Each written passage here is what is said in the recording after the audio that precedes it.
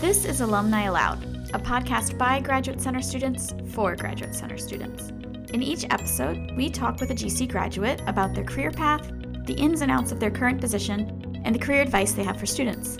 This series is sponsored by the Graduate Center's Office of Career Planning and Professional Development.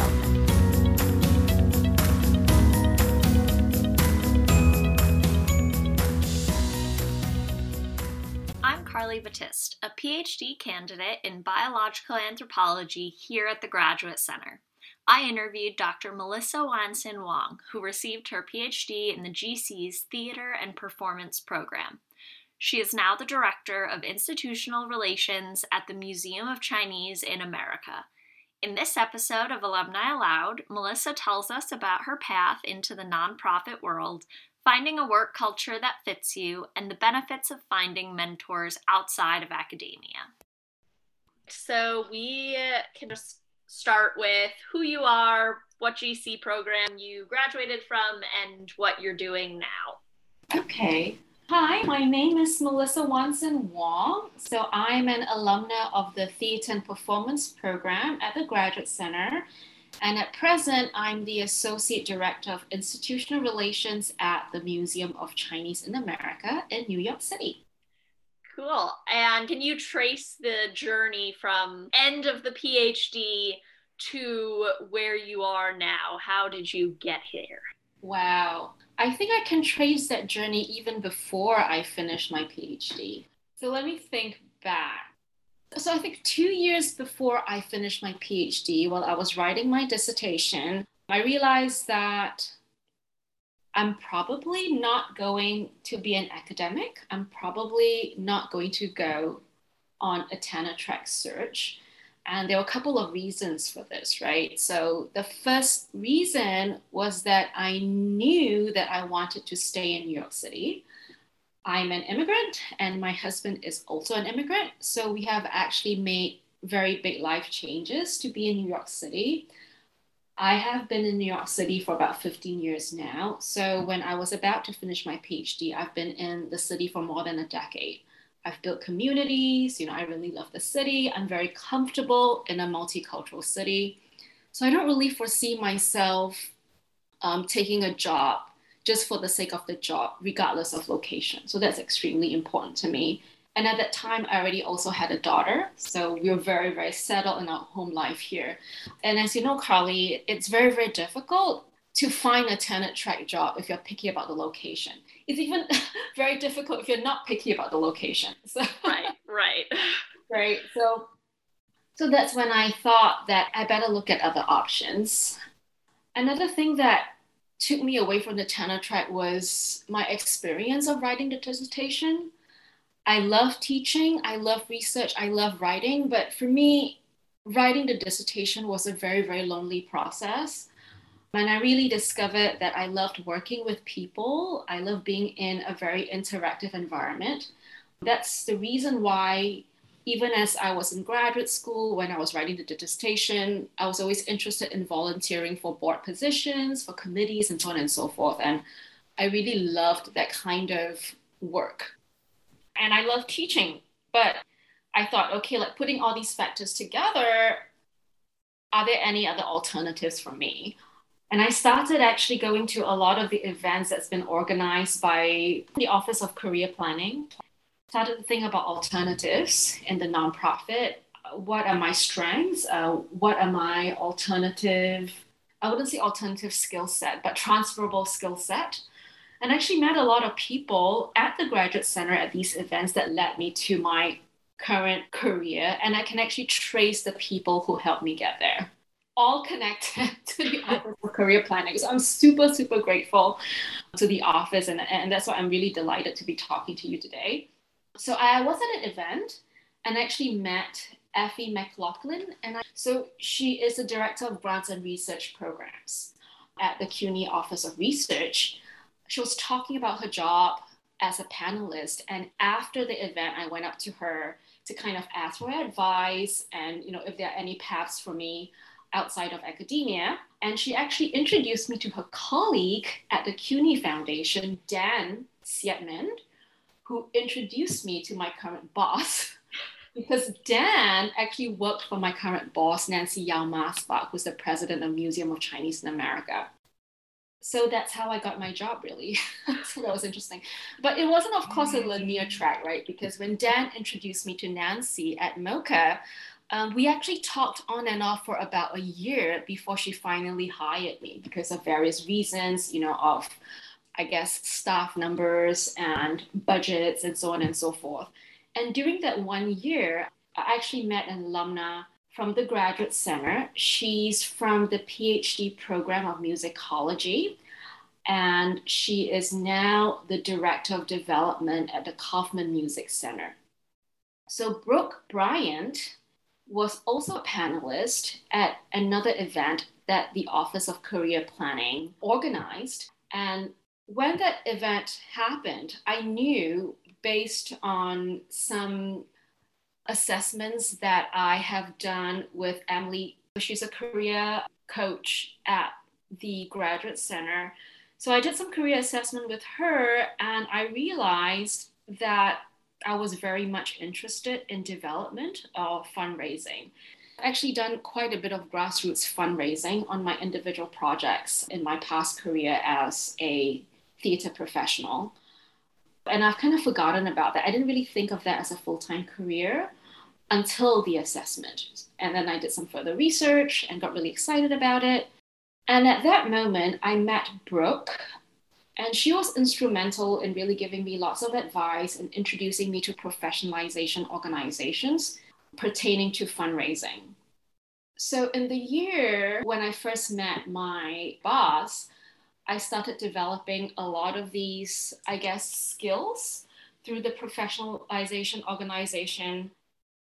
And by the time I officially interviewed for my position, I was ready to really clinch the deal, if you want to put it that way. And you can see from my story that the Graduate Center was instrumental really in helping me kind of career transition from an academic path to a non-academic path that still strongly utilizes the skills that I have learned and accumulated during my graduate studies. So you're now working at the Museum of Chinese in America. What does that entail? Like, what does a day or a week in the office virtually nowadays look like? Right. There are a lot of Zoom meetings. Yes. So my job is to garner funding for the programmatic needs of the museum. So I work internally with the program directors and the program personnel. So I work with collection staff, exhibition staff, education staff, public program staff, as well as, the executive committee of the museum to think about strategies to garner funding for each different department. And what I do is I match the mission and the programmatic opportunities of the museum with potential funders from the institutional side of things, right? So in development, there's two big buckets. So there is individual giving, where you work with donors, major donors, as well as donors that give you smaller amounts of annual gifts, and institutions. So I work on the institutional side of things. So I match the programmatic needs of the museum with the mandate of corporate, foundation, and government partners. Going back to what a day looked like, there are lots of meetings talking about, how we could best fit our mandate with that of the institutions. There's a lot of grant writing. And I think one of the reasons why I got this job is because of the writing skills, right, that I practiced and fine-tuned in my time at the Graduate Center. There is a lot of data analysis. That is one thing that I learned on the job. There's a lot of looking at spreadsheets, numbers, filtering information, and so on and so forth. And there's a lot of talking to people, like talking internally to program people, talking to external partners, foundations, corporations, and all three levels of government. So in the MoCA institutional giving portfolio, we're very lucky to have the support of all three levels of government agencies: federal, state, and city. So it's very exciting. I've learned a lot, and the day is never boring. It's very, very full. Yeah. And I think for people thinking about working in small culturals or small nonprofits, something to think about is that it's always a struggle financially and in terms of manpower and capacity because everybody's trying to do so much with so little. And with a lot of small nonprofits, we're always at the brink of not having enough cash flow for the next month. Right. So it's very nerve wracking. So what's been great is that these foundations are seeing that it's not sustainable and they're really also trying on the foundation side of things to reorganize and relook at their own grant making practices to see how they could better help sustain small cultures like ours. So did you go into the PhD wanting academia? That's what you were aiming for, or did you already kind of have a notion that maybe I'll do something else even at the beginning? That's a great question. And to be honest, when I went into academia, yes, I was thinking about academia as a career path, as a very attractive career path. But I know now that I wasn't one of the students who was dead set on it. So even from the very beginning, I think I was okay if the academic path did not work out. And one of the reasons I applied for the PhD, because of course I really enjoyed it, I really enjoyed the process, but it was also because it was a very expedient way of renewing my student visa. Yeah. So I came to the US, to New York City, to do my MA. 6 months into the program, I realized that I wanted to spend more time in the United States. And that's also a key reason why I applied for the PhD. It was just very expedient. So that's the honest answer. I cannot even imagine having to deal with all of that. So, was that something you also had to worry about when you were applying for jobs down the line? Or did you still have to have a company that sponsored you? That is a really, really good question. And, it's quite a different situation for me because by the time that I was finishing up my PhD, I have been already married for, I don't know, half a decade maybe. And I actually married an immigrant that his company was sponsoring. We didn't have to worry about my status. So I think I'm quite lucky in the sense that I didn't have to worry about the visa. I think it's not the case for a lot of students with student visas. And I think it's very, very difficult for students with student visas to actually work for a small nonprofit because they don't have the funds to hire an international person. So, what was the biggest difference for you going from grad school to the quote unquote real world? What was that transition like, and what was the biggest thing that you had to get used to that you weren't used to? It's very fast paced. I'm not so sure whether it's the same with all organizations, but at our organization, there's a lot of work and there's not enough capacity like most nonprofits. So a lot of us are wearing 2 to 3 hats. So, we have something to do every single minute. But I believe that in grad school, you have more time to reflect, you have more time to think through things. And something that I miss about grad school in my job is that there's very little time to reflect on what you're doing because you're always trying to chase the next deadline, right? And you're always beholden to other people. I think in grad school, something that I liked and was also an impediment for me because of my personality was that when I'm just responsible for myself and writing the dissertation, I procrastinated a lot. And I really hated myself for it at the end of the day. I think that's one of the reasons why, Carly, I was telling you about the loneliness of writing the dissertation for me. And I think part of it's because it's very difficult to write a dissertation, right? It's a very, it's a process. And when you're only responsible for yourself, you procrastinate because it's so difficult. But when you're beholden to other people, right? When your colleague says, I need this by 11 because if you don't give me this, I'm not going to be able to do that. Or when a 6-figure grant is due, you have to do it because if not, the museum doesn't get $100,000 or something like that. Oh my God, my head is on the line, so I have to do it. So I think that's the biggest difference. But actually, I like it because it actually takes me out of my normal, very languid mode of doing things. And I think for my personality, I need that kind of push. If not, I'll just be staring at the page and the computer all day long. So I think that's the biggest difference. And another big difference, again, like I've said before, it's very interactive and I really enjoy that. There's a lot of teamwork, there's a lot of talking about strategy, talking about, long and short-term goals, which is very invigorating. And often in the dissertation writing process, you're really talking to an audience of one, as you know, which is your dissertation advisor and maybe your committee members. And there are a lot of great in-depth conversation that happens, but it's just a very different experience. Absolutely.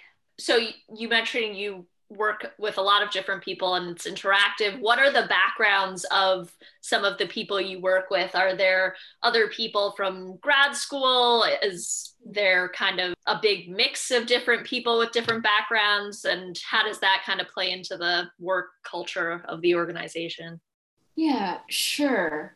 So I work in a minority majority organization. And that's been really comfortable for me because, I'm a minority in this country.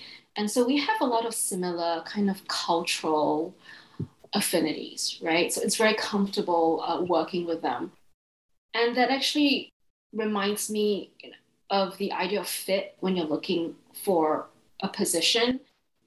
So I sent out about 40 resumes, I think, over 2 years. I was shortlisted for about 10, and I made it to the final face-to-face interview about 4 to 5. And I think the reason why I got this job was not just because of my skill set, but it's because of the fit, right? So I could talk about the mission. I had an affinity with the staff members and so on and so forth. So that's one thing. In terms of the backgrounds of the other staff members, they're mostly from the humanities because it is a cultural organization.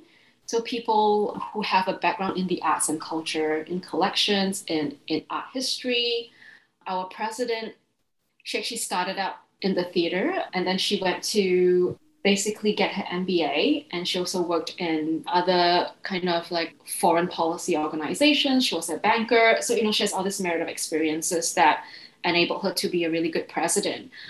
But I think what we all share in common is really our belief in contributing to the diverse narrative of the United States, right? Like, what does the American story mean? What does cultural identity mean? What does national identity mean? So these are all the things that we have in common. I think that's very common in a lot of nonprofits, right? Where you share a deep belief in the mission that enables you to do your work. How was the job search and interview process like for you? Was there anything that surprised you in interviews or how did you approach job searching and looking for positions? I actually went to the websites of organizations I was interested in, and I also applied based on positions that was open at that time. And I joined a professional organization called Women in Development. And through Women in Development, I met a lot of development professionals who were very, very generous with their time and advice. So I actually organized or I asked for informal interviews that was extremely important in my process. I believe I spoke to about 20 people through informal interviews, informational interviews over 2 years. And people are so generous. I think perhaps a tip as well for job seekers who are looking to leave academia. You'll be surprised by how willing people are to talk to you, especially if you're in senior positions. They really want to give back and in some ways nurture and give opportunities to the next generation of potential professionals in their field. So don't be afraid to ask. I think 90% of people I asked said yes. And some of them referred me to job listings, or they would refer me to people who are looking to hire. And that's how I got the majority of my face-to-face interviews. So cold resume and cover letter sending, not so successful. Referrals, much more successful. At least they're willing to talk. And I think I went for about 5 face-to-face interviews. And every single interview I went to, I think I just got better and better at kind of representing myself, what my skill set are. And also really understanding through these interviews what I really want and what my strengths are. And being able to convey that better. And the interview that I went through for my present job is quite different because, like I've said, I actually talked to the president a year ago before I got the job, but there wasn't any position for me. So I offered to volunteer. So that was also key. And because I volunteered, they knew what I was capable of. So volunteering enabled me to show that. So when there was a position available, they asked if I was interested, and I went for a formal interview, went through the formal process, and I got hired. But before I was hired, I was already volunteering for them for like just being on top of their radar. And when something opens up, that's on their minds. What was the interview process like in terms of what you would expect in an academic interview versus outside of academic, and having to convert a CV into a resume and all of these kind of things? Yeah, in terms of the CV to a resume, Emily Seaman was instrumental in helping me do that. Again, from the Office of Career Planning at the Graduate Center, a big shout out. And with that resume, I applied to lots of jobs. Yeah. So again, it's like from a 15-page CV to a 2-page resume. Right. Yeah. I think the key is also thinking about what job you're applying for and really highlighting the transferable skills. Yeah, absolutely. I guess you kind of touched on this a little bit, but what skills did you gain or refine during the PhD that are still important in your current position and that perhaps current students can work towards if they want to get into nonprofits or just outside of academia more generally? I think we downplay or we underestimate our abilities to function outside of academia. We think we're so honed in that we don't have enough transferable skills or we don't have these so-called hard skills, right? That the so-called professional, outside academia will need, but that's not true at all. What I realized as I was interviewing, and especially when I started my job, is that my PhD really helped me excel at my job. And I think that's why I'm valued in my organization. And these skills are project management, right? And attention to detail. And of course, writing and analysis, right? Which is what all PhD alumni possess, right? But project management is huge. I think we underestimate how difficult it is to kind of manage a dissertation project, right? From interviewing people, and you're doing it all on your own. You don't have a team. It's you. But it's a really complex project, right? To complete a dissertation. It's not just about writing. It's about managing the research process, thinking about how to articulate something, thinking about how to rearrange this manuscript, which is so detailed and in-depth and complex.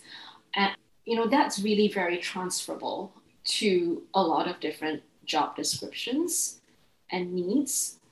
Attention to detail is big as well for my job, right? So I really have to kind of look at very specific criteria from the grant makers and making sure that I fulfill all that. Because as you know, the grant seeking process is so competitive. If you don't get all your ducks in a row, you're dismissed immediately because there's a lot of other people who are going for the same funding. So that's important as well. Oh, and something else I forgot, which I discovered, is that our teaching experience is huge in actually a non-teaching or non-academic career, because your ability to manage a class, of 15 to 30 to 40 people, and your ability to, in some ways, lead a conversation, a very in-depth conversation, being able to manage groups, that's huge, right? It has really enabled me to lead meetings, lead projects on Zoom, as well as in person, and being able to talk to people, being able to articulate perhaps very complex ideas in a way that's understandable to most people who are not specialists, right? Including funders who might or might not know your work in depth. So that's really key. Yeah, and I do believe that we have a lot to offer. It's just that we are not presenting that well enough when when we're interviewing. Yeah, you look at this like 15-page CV and you're like, I've done nothing. And it takes an objective external person to be like, there's 15 pages here. You clearly have. And no, not everyone has done this. But we're so ingrained to always be thinking about the next grant and the next publication. And it's hard to reflect on what you actually have done. seems obvious, but is a lot of times not for grad students. Yeah, for sure. And I think that's one thing I want to add as well in terms of the job seeking process and just, your career development process inside and outside of academia. It is really finding, I don't know, like reaching out to mentors, potential mentors and sponsors, people who open doors for you. When you're trying to become an academic, when you're trying to go on tenure track, you have your professors as mentors. And I think when you're seeking a career outside of academia, you should also seek mentors outside that would be able to help you get a job, or even after you get your job, to kind of still support you in some way. And I think I was very lucky with my dissertation advisor because he was very, very keen on me getting an academic job, but he also supported me when I told him that I'm looking at alternative paths. And he actually introduced me to another professional at the Graduate Center. Her name is Helen Koh. She's the Director of Strategic Initiatives. She's a PhD who was a fundraiser, who also led a cultural nonprofit, and eventually she's now at the Graduate Center. And she would take me out for lunch. She would check in on me every couple of months to see how I was doing in my job search. And she would basically give me a lot of career advice and be very encouraging. And I think this really helped me to kind of carry on, like amidst certain disappointments or kind of roadblocks. And she introduced me to people. So it's really about seeking people, networking, and not be afraid or shy to ask for help. And yeah, people are really generous and they open doors for you. So I think that's something we should think about as well. I think we'll start wrapping up. Is there anything else you want to add or anything we haven't touched on yet that you wanted to speak on? Just to round up, I think the three things that was really helpful for me: networking, finding the right fit, and just being very confident about the fact that your PhD is a big asset. Actually, when I was looking at job descriptions, I'm like, oh my gosh, I'm overqualified and underexperienced. I was like, oh my gosh, like this is going to be so tough. But it's really having confidence that your PhD experience counts in and outside of academia, and you just need to present that. That's a wrap for this episode of Alumni Aloud. I want to thank Melissa for sharing her experiences working in the nonprofit world and at the Museum of Chinese in America.